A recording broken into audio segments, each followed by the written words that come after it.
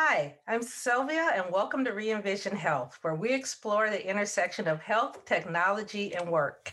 Today, we'll be having a discussion with Jessie Wostoff. Jessie is the Director of People and Culture for Clover Health. She is a passionate diversity and inclusion advocate with over 10 years of experience in program management and talent development strategies. Her focus is in developing equitable design and creating safe spaces for conversation in the workplace. Welcome, Jessie. I'm glad we're getting to talk today. I'm excited to be here. Thank you.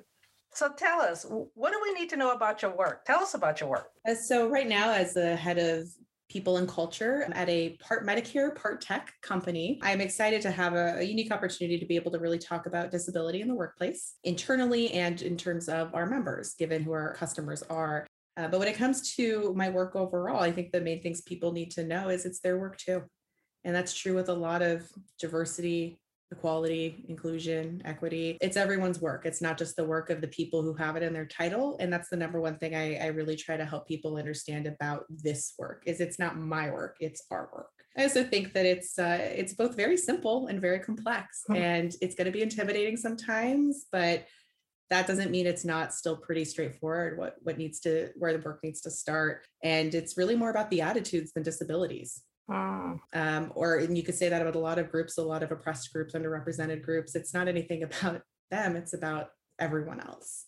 So those are things I like people to just really philosophically understand about my work. And I have a lot of pride being able to do that work in a company and in a way where it is top of mind for people to think about people with disabilities as our members and as the people who we are too.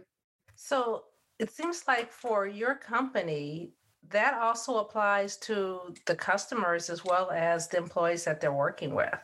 Mm-hmm. It definitely does.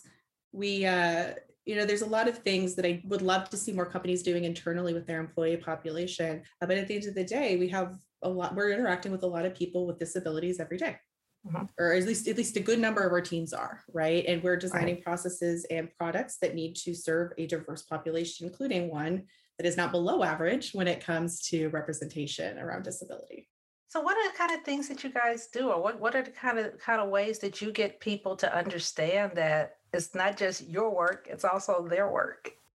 Yeah, I mean, I think that goes to all of programming, all lessons, all learning, all combos. Sometimes some people just need that reminder. And sometimes people just need to have it explicitly said for them. A lot of people, and I think a lot of people in majority groups, and that what that means does vary. We're actually over half of my company is women. And so I don't want to make explicit assumptions about who's going to be in the majority, but there are some common groups. When people are in the majority, especially, white men who are often in the majority in a lot of corporate environments, they don't know their place, quote unquote. I don't know my role. I don't know my place. I heard that more 2 years ago than I hear now. I think there's been a lot more vocalization of here's what you can do like lately. So I think I've seen some comfort, or I've had some comfort in the progress I've seen there. But by telling someone, and a leader especially, having them understand this isn't bonus work. This is weighted in your review, for example, on the same weight as your ability to be strategic, because this is part of you being strategic. And really just calling it out from the beginning is it's my number one priority, quite frankly, is the integration. Like I said, we were talking before this conversation right now. Yeah. If I go away for 2 weeks and everything, like people are flustered and floundered, I didn't do my job very well, because what I'm trying to do is set you up to take ownership and have those combos, and including with like product development. Talk to me how you have a diverse focus for things like that.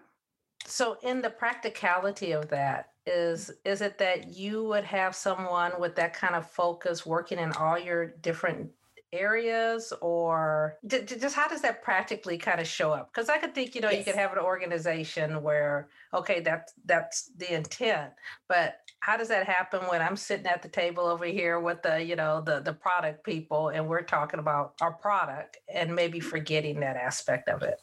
Absolutely. So there are times where you need the specialist in there. I think the easiest one for me to identify is in engineering, in coding. It is a hard skill, like it is a technical skill.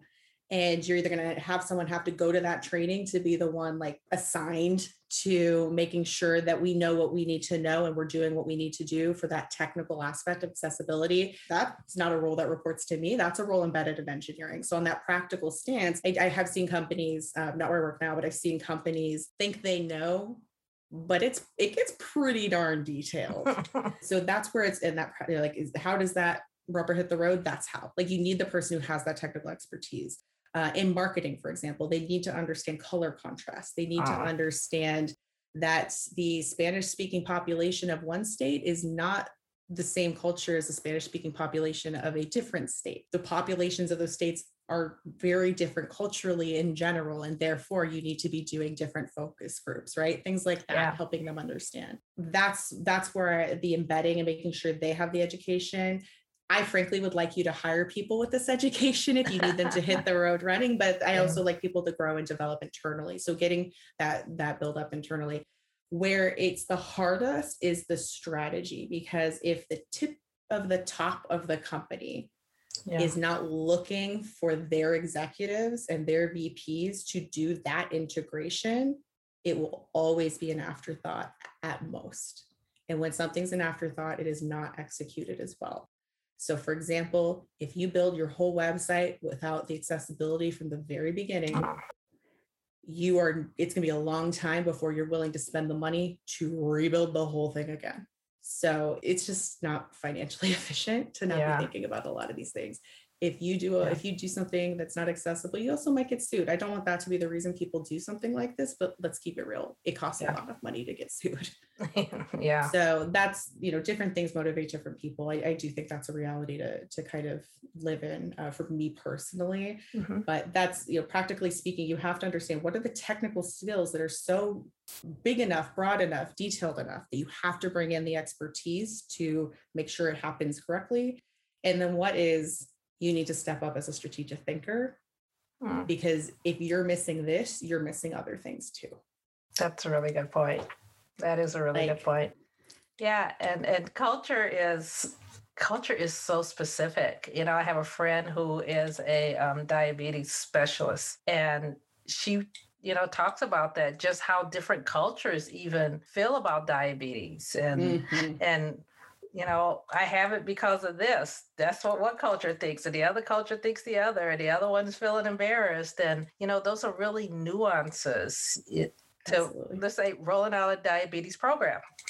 It's like, those are nuances, which populations. Absolutely. And it's just fascinating to me what different people's brains will naturally understand is different. There's differences, and what people still will clump into one. And that's something I'm continuing to observe and learn, like what that means for the work that I'm doing. That's an interesting thought. Yeah. People still group disability as one entire group. And I often get really specific questions like, my friend a few years ago asked me a question about like what screen reader is best. I was like, I do not know. Like, I have a prosthetic leg. I've used some screen readers to try to test out the basics of something, things like that. But I'm like, Google will be able to help you more than I can help you for sure. And I think a lot of times people see me having a disability and they assume I'm an expert on all things disability. Yeah. And that's not how any group works. We talk about groups in D&I sometimes as well, but certainly as a society, we talk about groups as monoliths, and it hinders our progress dramatically. Now, I met you first at a little conference that was really focused on disability accommodations, and particularly hidden disability, and this was a few years ago, but it really opened up my mind to how I think about disabilities, how I think about accommodations. And I think a couple of things I walked away with. One was a lot of people have hidden disabilities that we just don't know about. And it's impacting them. It's impacting their work. It's impacting their lives. But also, just because it looks like someone is really disabled doesn't mean that they need a big accommodation. I remember one woman saying that she just needed to start work a little later. Absolutely. Yeah. And employers also worry about how expensive accommodations are. And JAN, the Job Assistance Network, has published information that they're quite affordable, quite frankly. A lot of them don't cost any money. I think the average was either $200 or $500. I apologize, I don't remember each one. Either way, if that's how much you're spending on an employee, like that's in the grand scheme of how much employees cost. It is not tons of money. So I think that is hard. And I think that's something I found myself thinking sometimes, because I don't know how much any technology costs, or at least I didn't. Now I have a lot more exposure. I don't know how much corporate licenses. Like I didn't know at the time. So for me, one of my questions, I'm going to be really honest, is I don't know how much that costs. And when your job is to think about cost, I get people getting hung up on that, but they need to do better. Like, I'm not going to judge someone for what natural questions come up when they're doing any sort of assessment, but like, you got to remember human beings, and you got to remember reality, and you got to remember to like ask, not assume, right? So I think that does come into play with invisible disabilities. I know one of the talks, the one that I led in that event that you're speaking about, really focused in on it's about the attitudes, not the individuals. And someone can have the same disability, and what they do or don't need can be quite different. And you're never going to know that. And it's not going to be comfortable for me, someone with a disability at this point in my life. It's a lot better to come and tell you what I need. But at the same time, like, you assuming is going to be much worse. so just having, giving people resources that they can easily and safely feel like they can pull from is like by far my best strategy. So that is like a centralized fund. That is someone that is not their manager being that first point of contact, that they can ask all of the vulnerable questions that they've been probably nervous to ask. Or they've asked so many times, like that they like could, it doesn't matter. Like, not everyone's going to be uncomfortable with this. So I don't want to overgeneralize there, but I will say, I think in everyone I've spoken to, the first time you have to ask for anything, whether related to the fact you have a disability or not, it's hard in a corporate environment where you're constantly being looked at, and some groups are being looked at more than others, and you have to overprove yourself, right? It creates a psychological dynamic that can be really hard. So you have to make it easy for people. You have to have the right people available to them. They have to have options so they can talk to whoever they feel safe talking to. And invisible disability, I've seen different statistics. I was actually looking this week to see what the most current numbers look like. Well over half of disabilities are invisible. Wow. Right. And I think one thing I've been bothered by more recently, a little bit more, is we talk about invisible versus visible as though you can only have one or the other. I have both. And I was talking to someone at a company that's interested in really doubling down on their work in disability, equity, and inclusion. And I pointed that the way they're doing it now, as someone with a visible disability, as someone with both, but some like that part of me with a visible disability feels entirely excluded from the way you're managing this conversation right now. You are saying the way you have just focused on this piece of invisible, there's this really weird like competition that's being created that is comes from a place of pain and people not feeling heard and feeling like they have to scream to be heard sometimes. But is not beneficial to anyone, because at the end of the day, what your employees need is to trust you, which requires you trusting them. And it is harder when you can't see the tangible thing, especially for some people. That's very, very hard. I talk about this in the talk I do. It is so hard for people to trust what they can't see a lot of the times. Everyone's a little different, but that is not uncommon of a reality. And so I have had a boss tell me, like, you're fine.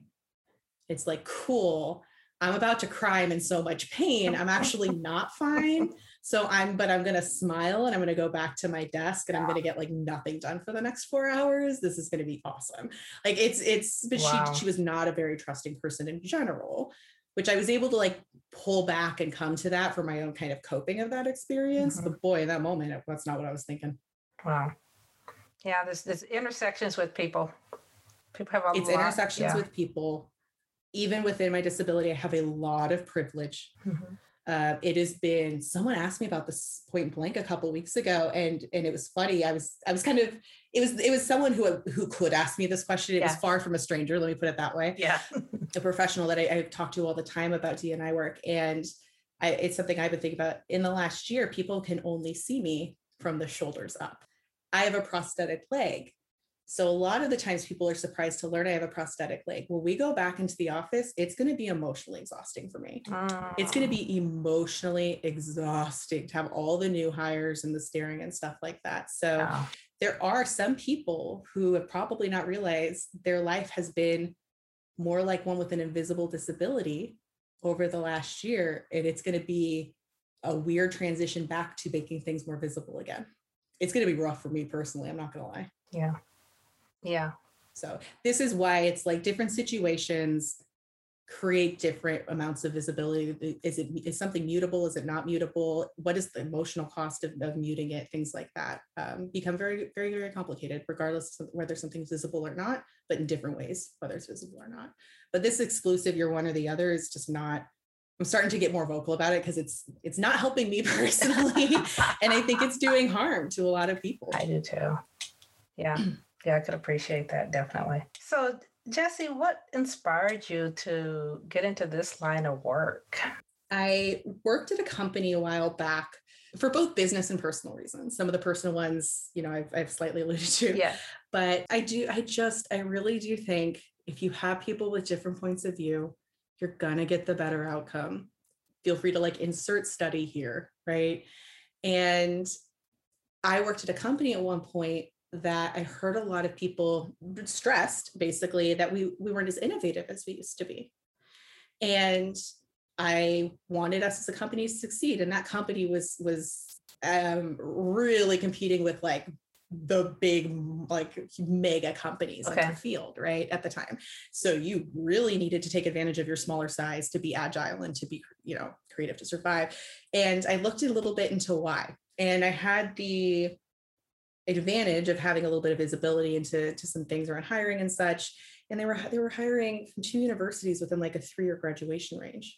And they were not universities that are known for their diversity, if you will. And so even if they had been, you were hiring people who were literally taught by the same people how to problem solve. And so that compounding reality, I think that to me was the most important thing. One of my bigger triggers is biases related to universities. I can't buy into that. So for me, I'm even if I loved these 2 universities, if they were my alma maters for 2 different degrees, one of them wasn't one of my alma maters. We're problem solving here. We're trying to be a disruptor. And that's not going to happen if everyone was trained to problem solve the exact same ways. So, that's probably enough of that. Yeah. But for me, I that just doesn't make business sense. And it was also destroying the diversity because of the lack of diversity of the universities, so on and so forth. For me personally, my disability started with a congenital issue, my visible disability, congenital issue.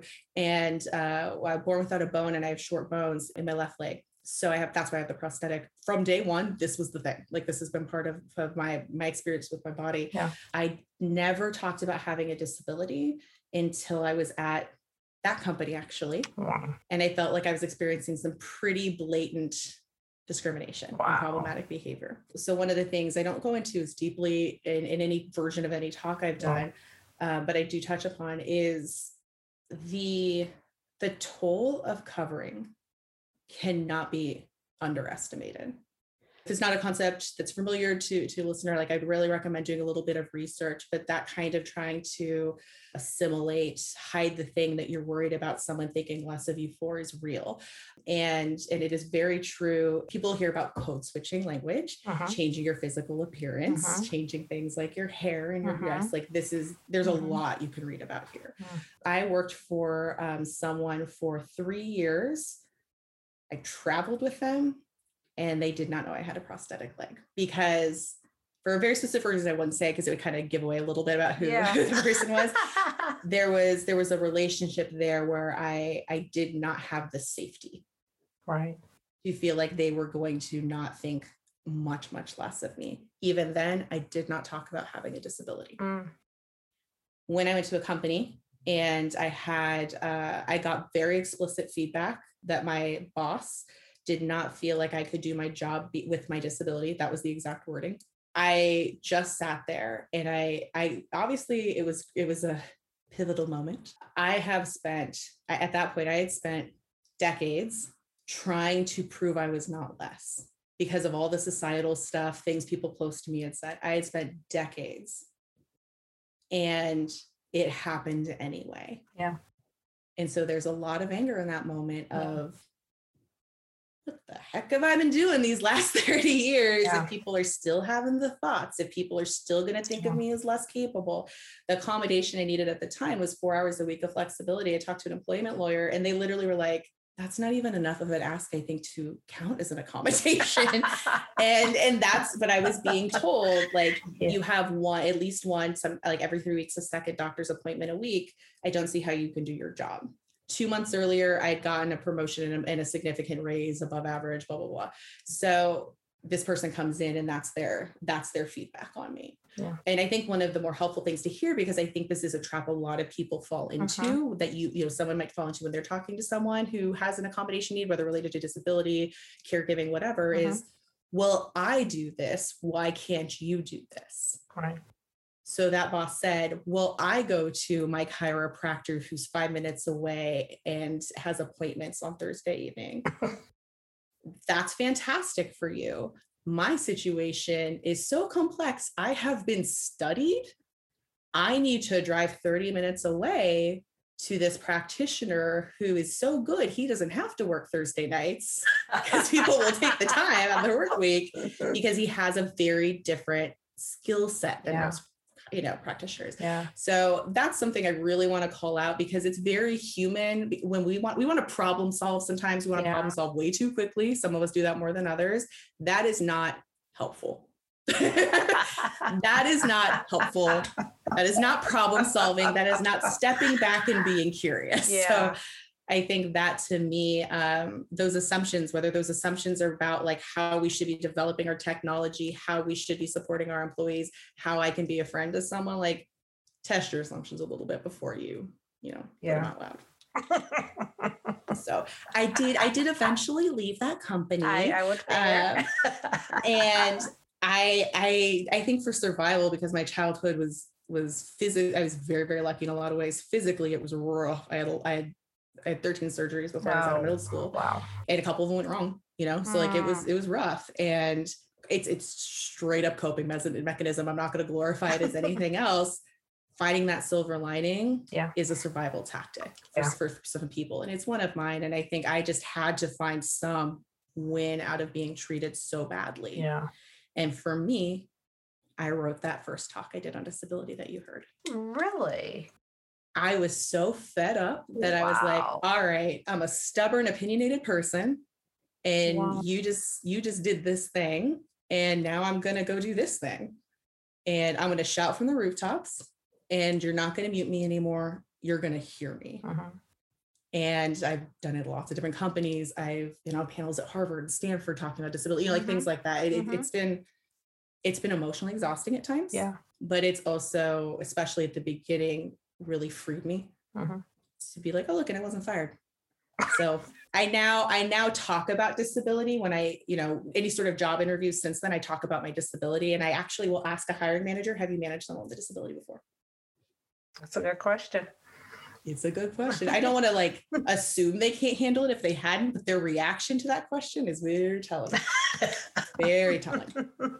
That's an interesting story. And it's been freeing for you, but it's also just so helpful because it's not a big voice out there. No, and I'm known for having a rather loud voice. So if you're going to have the cons of that, you might as well have the pros of that. So right. It's like I said, sometimes I take a break and focus on other things where I can, advocate for other places and simultaneously advocate. But every disability is everywhere. Yeah. It is in every single intersection of every single group. It just doesn't make sense why we're not talking about it. It's 20% of the population. That's a takeaway right there. 20% of the population. Statistically, there's a good chance you're going to have a disability happen at some point in your life. Just keep it real. That is true. I have found that out. Yep. So, I have to have a back problem. I also often tell my husband, I never thought I'd have back problems. I never thought a lot of things. I feel like every time I go to like a general practitioner, I was like, oh, come on. Like, it's just, my list is long enough, dude. Like we're good. But the world is, that's life. That's the human anatomy is fascinating. And sometimes we wish it would do differently, but just take care of yourself. Exactly. So from a business perspective, and we touched on that a little bit, and you talked about just having these different perspectives in business. I know a lot of times when I work with organizations, there's the good we can do, but then it's like, where are the hard numbers? Where are the numbers, sometimes where you have to take it up to the C-suite so that they actually believe that putting money or focus or time, or whatever it is, into this type of effort makes sense. Can you talk a little bit about that? Yeah, absolutely. I think when it comes to disability, it's a similar strategy, right? There's a lot of overlap to the strategy with any initiatives in diversity, equity, and inclusion, but the reasons for people's discomfort are a little bit different. So sometimes that comes into play. There is a debate that I do not see going away in my lifetime amongst DEI practitioners around why people should do this work. And what data are they willing to use to talk people into doing this work? You will talk to some practitioners who do not want to use "you don't want to get sued" as a legal argument because that's not what they consider the right motivation to do the work. You will talk to other practitioners who will use whatever motivation there is because they know the work has to happen and the consequences to them, it's a different kind of payoff.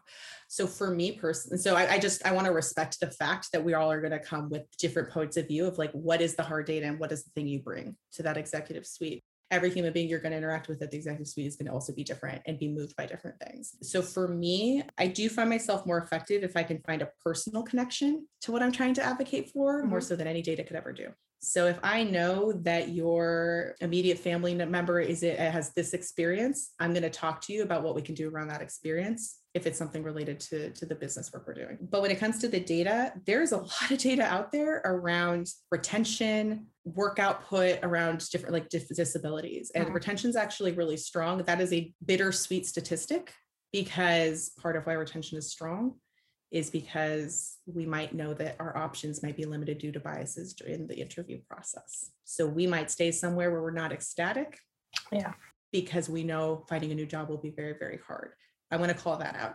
However, I do still think there's a lot to be said on the positive end of that. I know if I feel like I'm respected as a person with a disability, I'll put up with a lot of other stuff because it's so important to me. It's like, all right, I've got too many meetings, but I can breathe about the fact that people are going to see me in shorts, Yeah. So I think that I don't have numbers that, but just to go back to as concrete as possible, talking about as many numbers as you can. There are numbers out there. Go to Jan. You can see some numbers there. Askjan.org has a lot of information about accommodations. Disability In, they have a lot of information or some statistics there that you can use in your arguments.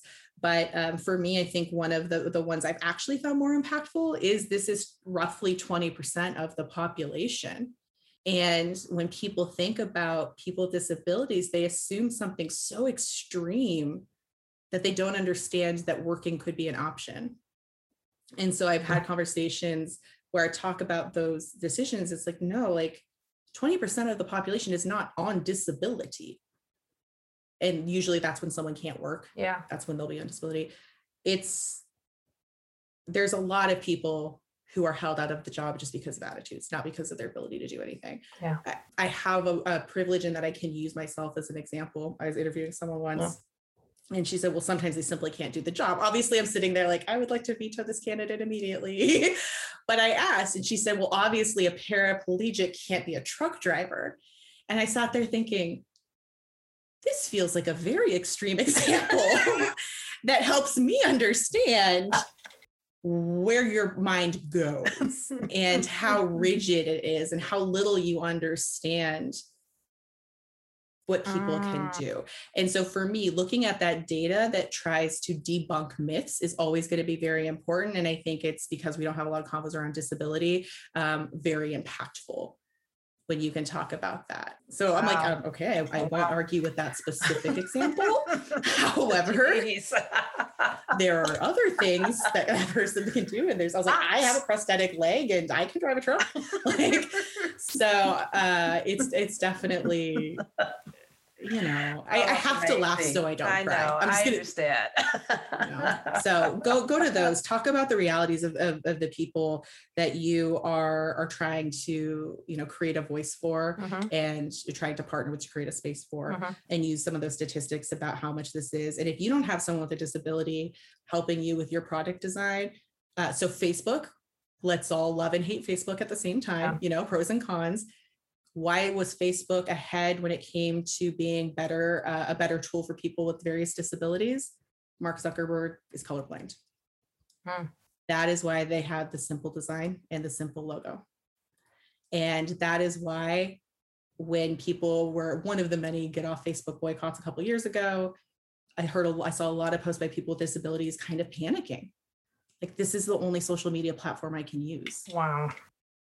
And that to me I had very complicated feelings at the time, because I could point to lots of things they were not doing well around DEI at Facebook, but it just, because of my heart, it really hurt me to see that. And it really hurt to see, I of course, every video that comes across my feed around disability inclusion, like I'm going to watch for technology, and seeing the really cool technology they were doing, and like auto creating picture descriptions and dictations and all these things no one else was doing at the time.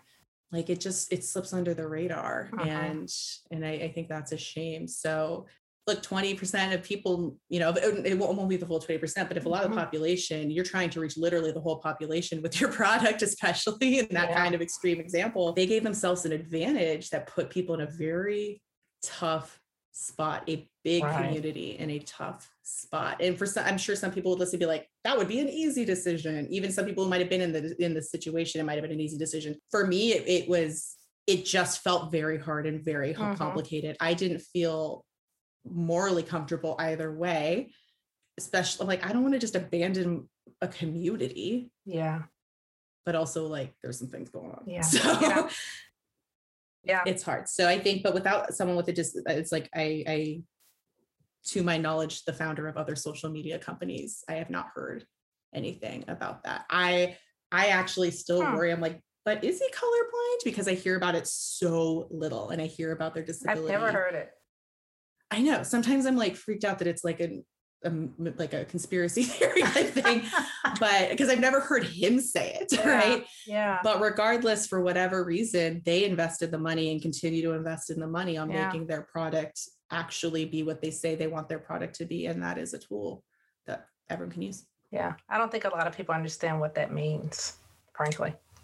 I don't know sometimes if I understand what that means, because I don't have every disability that's ever existed, right? I've been homebound for certain periods of my life, but I haven't been, not for a decade at a time. Maybe like a year. So it's and it was, and I will say this depressingly, it was before like even Google existed. So it was what it was. Really no connection with the outside. Right. So it's a very, if you don't need the tool for that, if you don't benefit from that, then you're not going to understand it without doing a lot of real heavy thought. And I don't see a lot of people, in my friend group and my peer group from like my MBA program, things like that. I don't really see people stepping back and thinking about what is our full user group. They tend to start with the biggest wedge of the pie.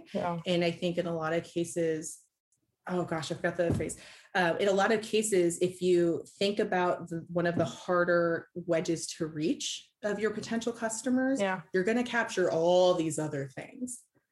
And so it's a different return on investment analysis. So in D&I, it's like if you do something that targets this intersection of these three things, you are unintentionally capturing a huge audience. So like if you're like of these three experiences, of these three, like whatever.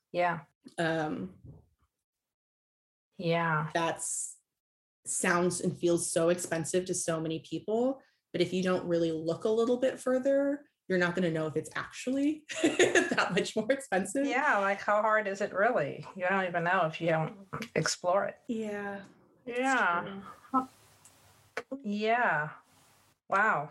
as far as barriers for people, because you've given a lot of information and a lot of ideas about how we can start incorporating this like every day in our work and website. But what do you see as the barriers? Are they more, I'm gonna ask this, are they more external or internal, do you think?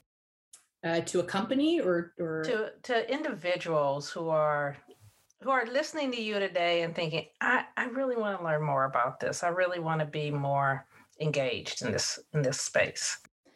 I think it's the discomfort Mm-hmm. in having any sort of conversation for the first time.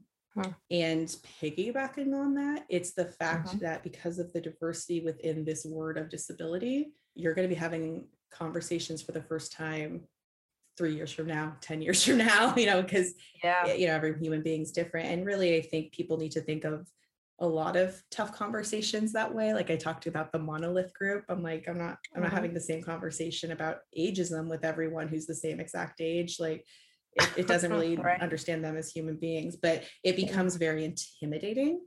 And I think when I like to frame it like, if you're uncomfortable, it's because you care, and thank you for caring. Yeah. Now, what we shall do is get comfortable with being uncomfortable. People assume I'm never uncomfortable. I'm uncomfortable all the time, but that's how I know I'm continuing to push myself. I do this for a living. I will absolutely make mistakes. I will absolutely learn and grow. And that's what we all need to do together. And I think right now it's extremely stressful for people to make mistakes because they're really spotlighted in public ways sometimes, depending on who you are, what your role is. I think that's intimidating, and I won't really make a judgment statement on whether that's a good or bad thing, because it's a complicated thing. But it's scary and it's intimidating. So just work on your discomfort and know that you're not a bad person for being uncomfortable, but know that you're letting yourself down by being inhibited by your discomfort, and you're letting your friends down and your peers down and your potential down by just getting frozen by discomfort, because it's just so much easier said than done, and I respect how hard it is. But the thing I say is like, no one ever died from being a little uncomfortable. I like it's just gonna be a little uncomfortable. No, I'm not talking about like full on physical manifestation anxiety. I'm talking about like you're gonna be a little uncomfortable, and that's good. Because that means you're stretching yourself, and you'll get less uncomfortable, and then a little less uncomfortable, and you'll make a mistake and you'll feel more uncomfortable, and then you'll go back to feeling less uncomfortable. So just be comfortable being uncomfortable. And I think that's true, whether you have a disability or not. We're going to be uncomfortable of different parts of the different conversations. If I was about to start a new job, I'd be sick to my stomach about having the accommodation conversation all over again, but I know now how to have it at this this career stage. And one of the specific things I always recommend, as you may have known, humor, as you may have been able to tell, humor is very helpful for me. And it doesn't mean I'm not taking topics seriously. It is part of how I try to de-stress the environment, to have people relax enough to hear and to listen. And it is one of my DEI strategies. It doesn't mean it's always the right strategy, but for me, it's related to with a show called Speechless. It was, I believe, an ABC show. I think it's on Hulu still. It's called Speechless, and it was a sitcom. And there were multiple people with disabilities in that writer's room, which I knew before I researched to confirm. Because it's a family sitcom, character actors, that setup. And one of the ways I like to frame it is like the normal person is the person with the disability, like totally typical teenager. And then every other person in the family is like such a caricature that it was just kind of fun to watch, quite frankly. But it's very funny. And especially the first season talks about the things you need to understand to really engage with this work and to feel like you can start to understand the context. Things like lowering standards, things like inspiration porn, like that's a real thing. And that one really triggers me. I've been called inspirational for just having a job. And I'm like, I'd rather be retired personally. I mean, no offense to my employer, but I've got hobbies and interests that would be appealing. Rent is a thing. And it really talks about the key things that you have to understand. And I think in a really approachable way that gets you thinking while being super accessible, because you're laughing along the way at the fun parts and you're taking the serious parts seriously. Yeah.